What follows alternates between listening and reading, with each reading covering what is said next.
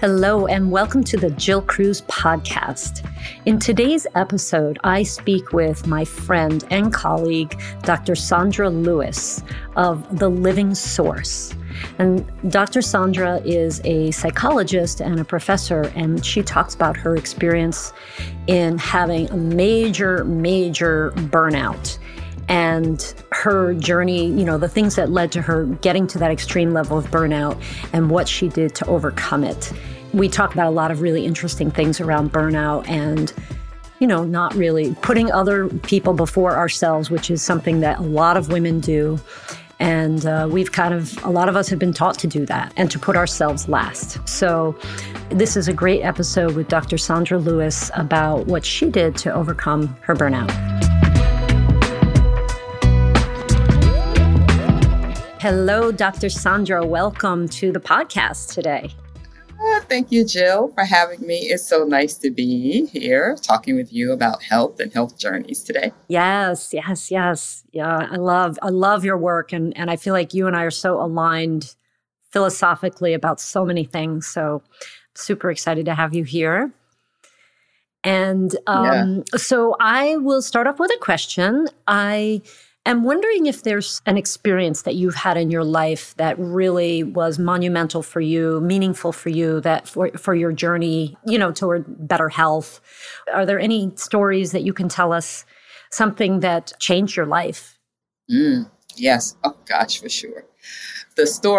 One of the stories that stands out in my mind is my worst burnout episode. And in that worst burnout episode, it hit home. When I was driving into my office, I turned into the driveway to go to the parking lot and immediately started to feel my heart beating out of my chest. And I was panicking. I was anxious. And I was like, oh my God, I'm a psychologist. I know what this is. This is like a panic attack. This is like an anxiety attack. And literally, it was bad enough that all I really wanted to do was to turn around on that one-way street and go the other way, which I knew I couldn't do.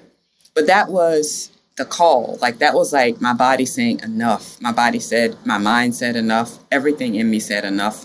And so I parked my car and I went into the office and I started looking for what are the resources I have to be able to actually take time off.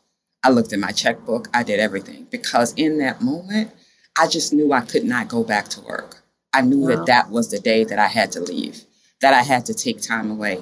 So I was willing to take a leave of absence with no pay. So I literally that day started looking, how can I do without pay? What do I have? What's coming up? And thankfully, I was in an organization where I could actually take a leave and actually get some support. But I also called my doctor because I would say, I'm not trying to do this by myself. I don't know what's going on here. I need help.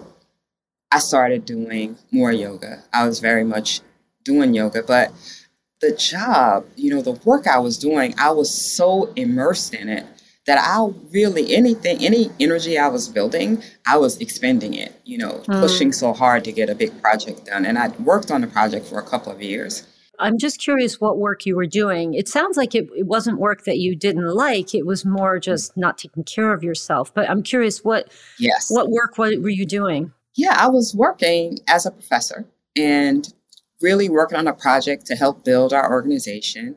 Mm-hmm. And it was very, I wanted the project to work very badly, right? Mm-hmm. I really wanted it to work. And there was this team of us, we pulled it together for a couple of years and we had some setbacks, but we kept pushing. And I was one of the team leaders. So I really felt it my responsibility to give 187%. So I was given 187%. And then I just discovered that I was kind of pushing a lot harder than I needed to. But I also recognized there were some things happening behind the scenes that were unexpected, that some people were actually kind of undoing the work that a lot of us were doing. So there was an unfairness that was happening and the burden was just too heavy. I also lost track of why the project was important to me. I was just in the get it done mode. And it was almost like I disconnected and became somewhat robotic, but not completely robotic, and just pushing to the point that my body was like, this thing is going to fall apart and you can't hold it together. Because in the back of my mind, it was like, oh my God, I see things not coming together. And so the more I had this worry that I didn't have the resources to pull it together, the more I started to get this anxious, but I kept pushing it back. Keep doing the work, push the anxiety back, do the work, push the anxiety back, until that day when it was like the project was pretty much complete. That's like a vicious cycle. Yeah. The project was pretty much at its completion as we could bring it to completion. And I just drove into the driveway and my body was like, you can't go back here. You have to take time away. You have to. You just can't. And I knew that I couldn't go back to work. I had to take time off.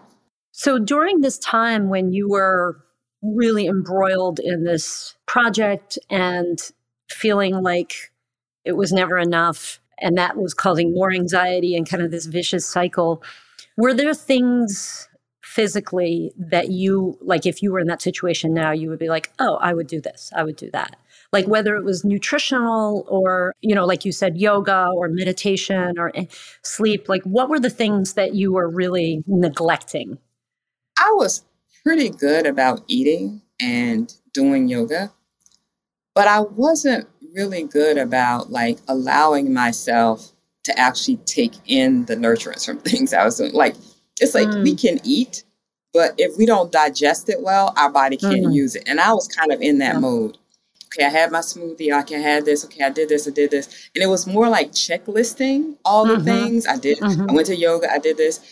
And there was no really like allowing myself to integrate. Like, does that make sense to you? Like I couldn't get any nutrients in so that I could allow myself to thrive. I'd have made better decisions, right? I would have asked for more help. Right. I would have said no to some things. I would have asked for extensions. I would have talked with my team a little bit more intimately about things, right? So where I feel like I fell apart was my self-care became more of a checklist than a way of life, right? It was like, wow, I'm doing these things, but I'm not really allowing myself to take it in. I'm not allowing myself to say, okay, I just had this apple. All right, I just finished my yoga class, right? And I just can be with my experience. I can be with that and allow my body to integrate and allow myself to even process my emotions. That's the other part of it, is that I wasn't processing the anxiety that I was feeling. I was just getting through it. Yeah, and kind of squashing it down. Squashing it because I didn't feel like there was anybody who could help me, right? I was like, I'm going to go this. I just got to do this, right? And we just got to make this work. So that sort of lack of support, that just going in and trying to use all of my resources to take care of everything is what got me to that point where I felt like I didn't have anything to give. Yeah. It reminds me of, I feel like this is a very like New York, New Jersey thing. It's like, get out of my way. I have to hurry up and get to my meditation class, Yes, exactly. Gotta hurry up and check that one off the list.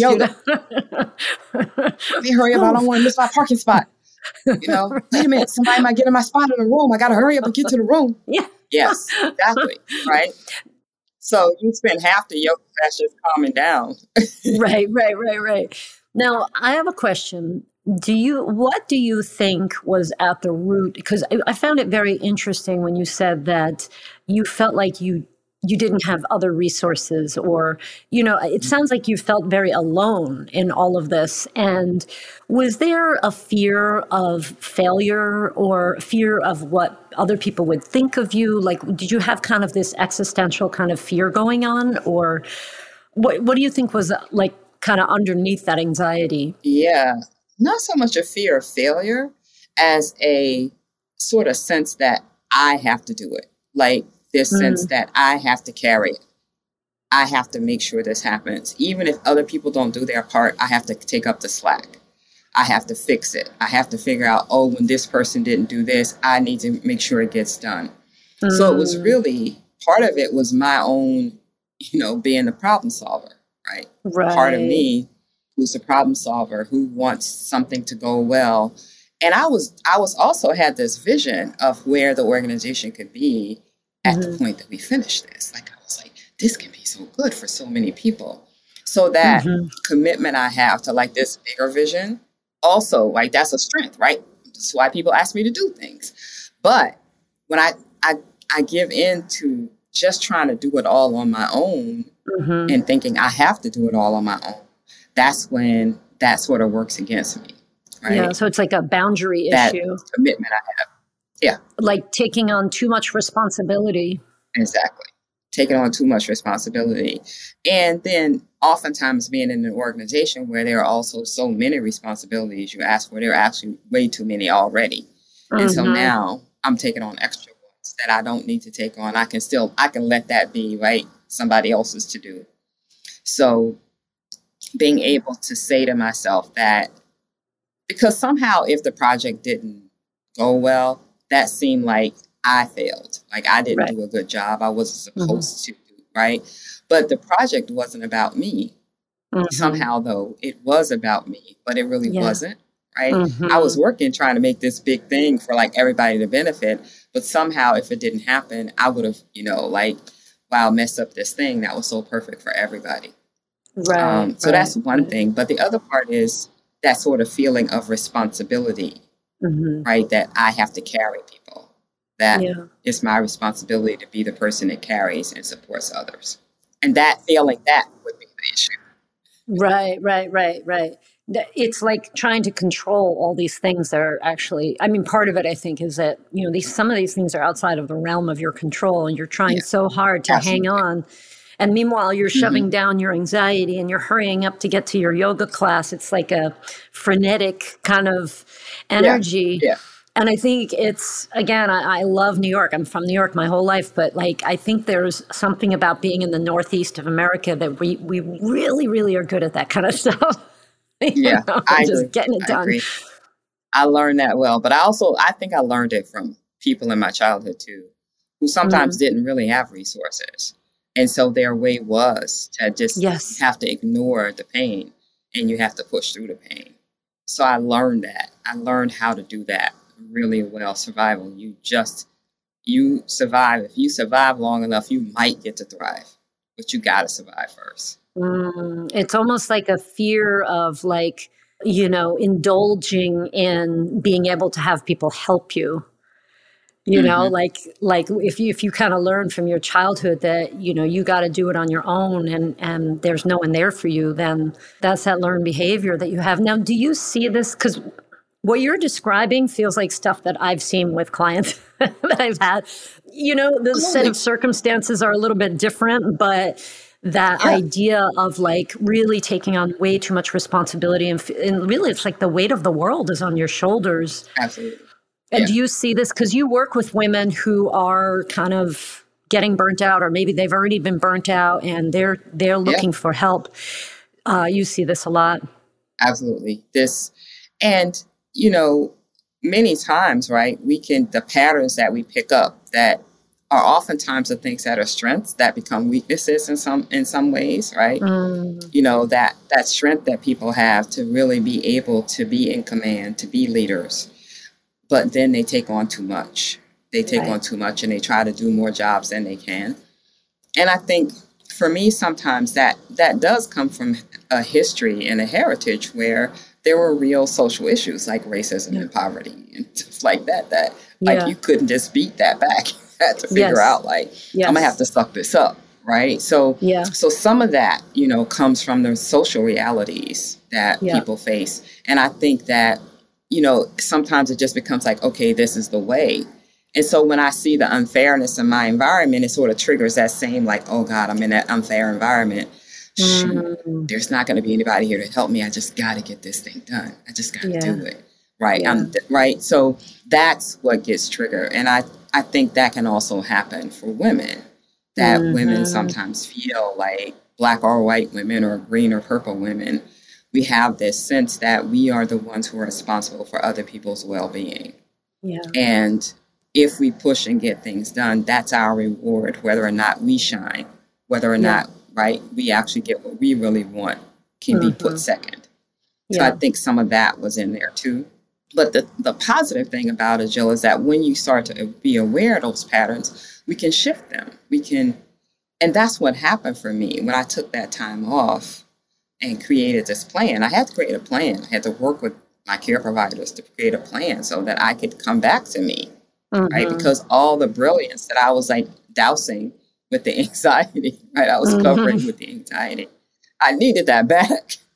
Right. Yeah. Yeah, it's funny. Like I have some training. I'm a certified big leap coach, and one of the things that I've learned, they're both psychologists. One thing that I've learned from them is that when you have that big adrenaline rush all the time, it dampens your creativity. So they often will say, you know, when you release that, all of these, the anxiety, the worry, the issues, the trying to control this stuff, it's like this adrenaline rush. When you can kind of release that, then all of a sudden more creativity opens up. That just kind of reminded me Absolutely. when you said that. So what are like the top couple of things that you did? I mean, definitely, I'm sure you had to work on your boundaries at work. Was that part of your healing? Yeah, for sure.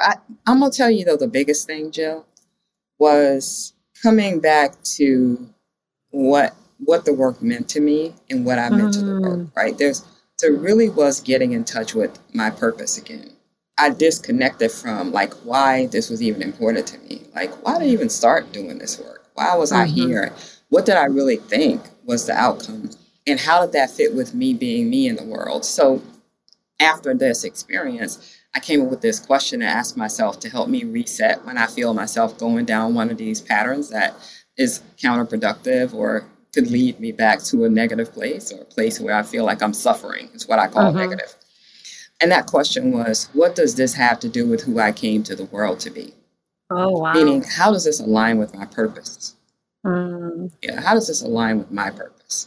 Because I've had purpose clarity for a long time. Like, I feel like that's a blessing to me. Yeah. And I've had purpose clarity. I really understand like who I am. I have a deep understanding of that and how I want to share that in the world, whether it's with my family and my career or even with myself. In this case, I really left out sharing my own goodness with me. I was cutting myself off.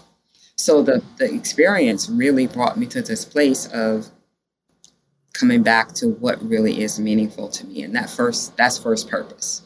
Just being aligned with my purpose, what I value, who I see myself to be in the world, and then making judgments about where to put my energy based on how these things align with me. I see. It gives you immediate clarity. Like, hey, Dr. Sandra, you know, you want to go to this party, or you want to go to this meeting, or you want to take on this new project. It's like, well, wait a minute, let me pause.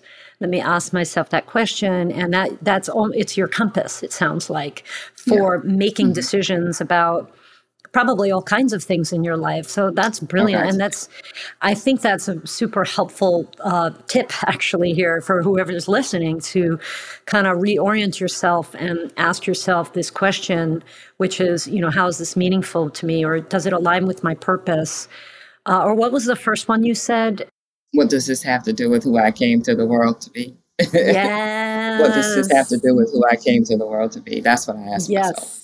Yes, I love that, because it's broad. You know, it feels very loving to yourself, and giving yourself respect and honoring your purpose in life. And it just feels, I love that. What does this have to do with who I came to be in this world? No, who? Say it one more time. What does this have to do with who I came to the world to be? Yes, who I came to the world to be. Oh, that's so beautiful. I got goosebumps from that. Yeah. And I think I like the point you made about giving yourself grace and self-compassion. That's something else I've had to grow into, because it's not something that I was necessarily taught, right? Right. I was taught about grace as a kid because my family was very, very much spiritual.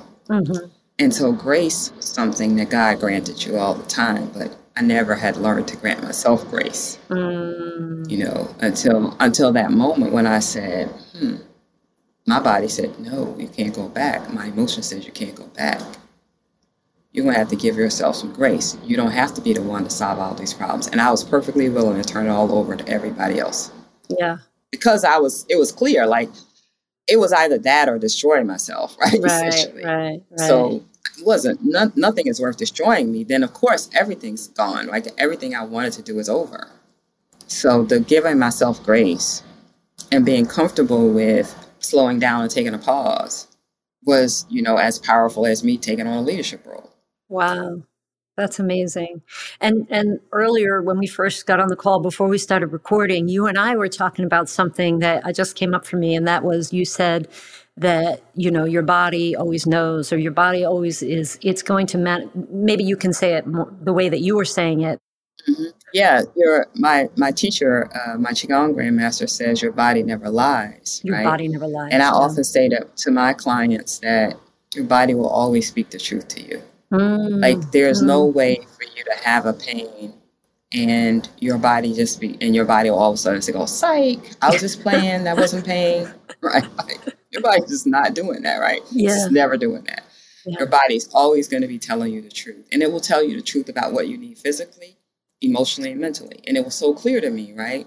All of that heart beating, that wanting to grab and wanting to turn my car around in the middle of a road, all that was my body telling me, right? All of those emotional cues and all those mental health cues were coming through my body. So if we listen, our body will tell us about what we need physically, mentally, emotionally, spiritually, for that matter. Yeah. We just have to listen.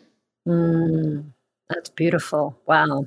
Well, I could just keep going on and on and on all day with you, talking to you about this stuff. But, we to respect your time, I think we'll end there. But I appreciate all of those wonderful words of wisdom that you have, and also for sharing your story so openly.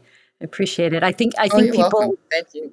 Yeah, I think that it's really important for all of us to be a little bit more vulnerable and honest, because there's a lot of, we see the perfect, exterior thing going on, like on Instagram or TikTok, but people are not revealing the pain that's, all of us have stories that are usually were very painful, that led us to a place where, okay, well, I figured out a couple things now, and I think I could help other people, but I think it's more welcoming and relatable when we just share honestly, hey, I'm not perfect. I've had my struggles, and we still have our struggles, Yeah. And that's life. And maybe we just need a new definition of perfect. Perfect could include, how you get those clothes and they say the natural tendency of this fabric, you may see some imperfections, some bumps here. That's the perfection of the fabric. Oh, I love that. Oh, I got goosebumps again. Let's just redefine perfect. We are. This is exactly as we're supposed to be. We are exactly as we're supposed to be. I love it. Yeah. Well, thank you so much, Dr. Sandra. I appreciate your spending time with me today. Thank you for having me, Jill. It's always great to talk to you. Thank you for listening to that amazing episode with Dr. Sandra Lewis. And Dr. Sandra Lewis, the name of her company is The Living Source, and her website is lifein4partharmony.com. That's life in the number 4, partharmony.com. And she is a psychologist, and she helps women to overcome exhaustion and overwhelm and burnout. And she has a gift as well. She has a giveaway that's to get 6 simple strategies for big relief from exhaustion and overwhelm for heart-led women professionals. And that is tinyurl.com/energize-her. tinyurl.com/energize-her. And if you would like to learn more and get more inspiration around healthy, happy weight loss, you can check out our blog at winweightloss.com/blog. That's WYN weightloss.com/blog.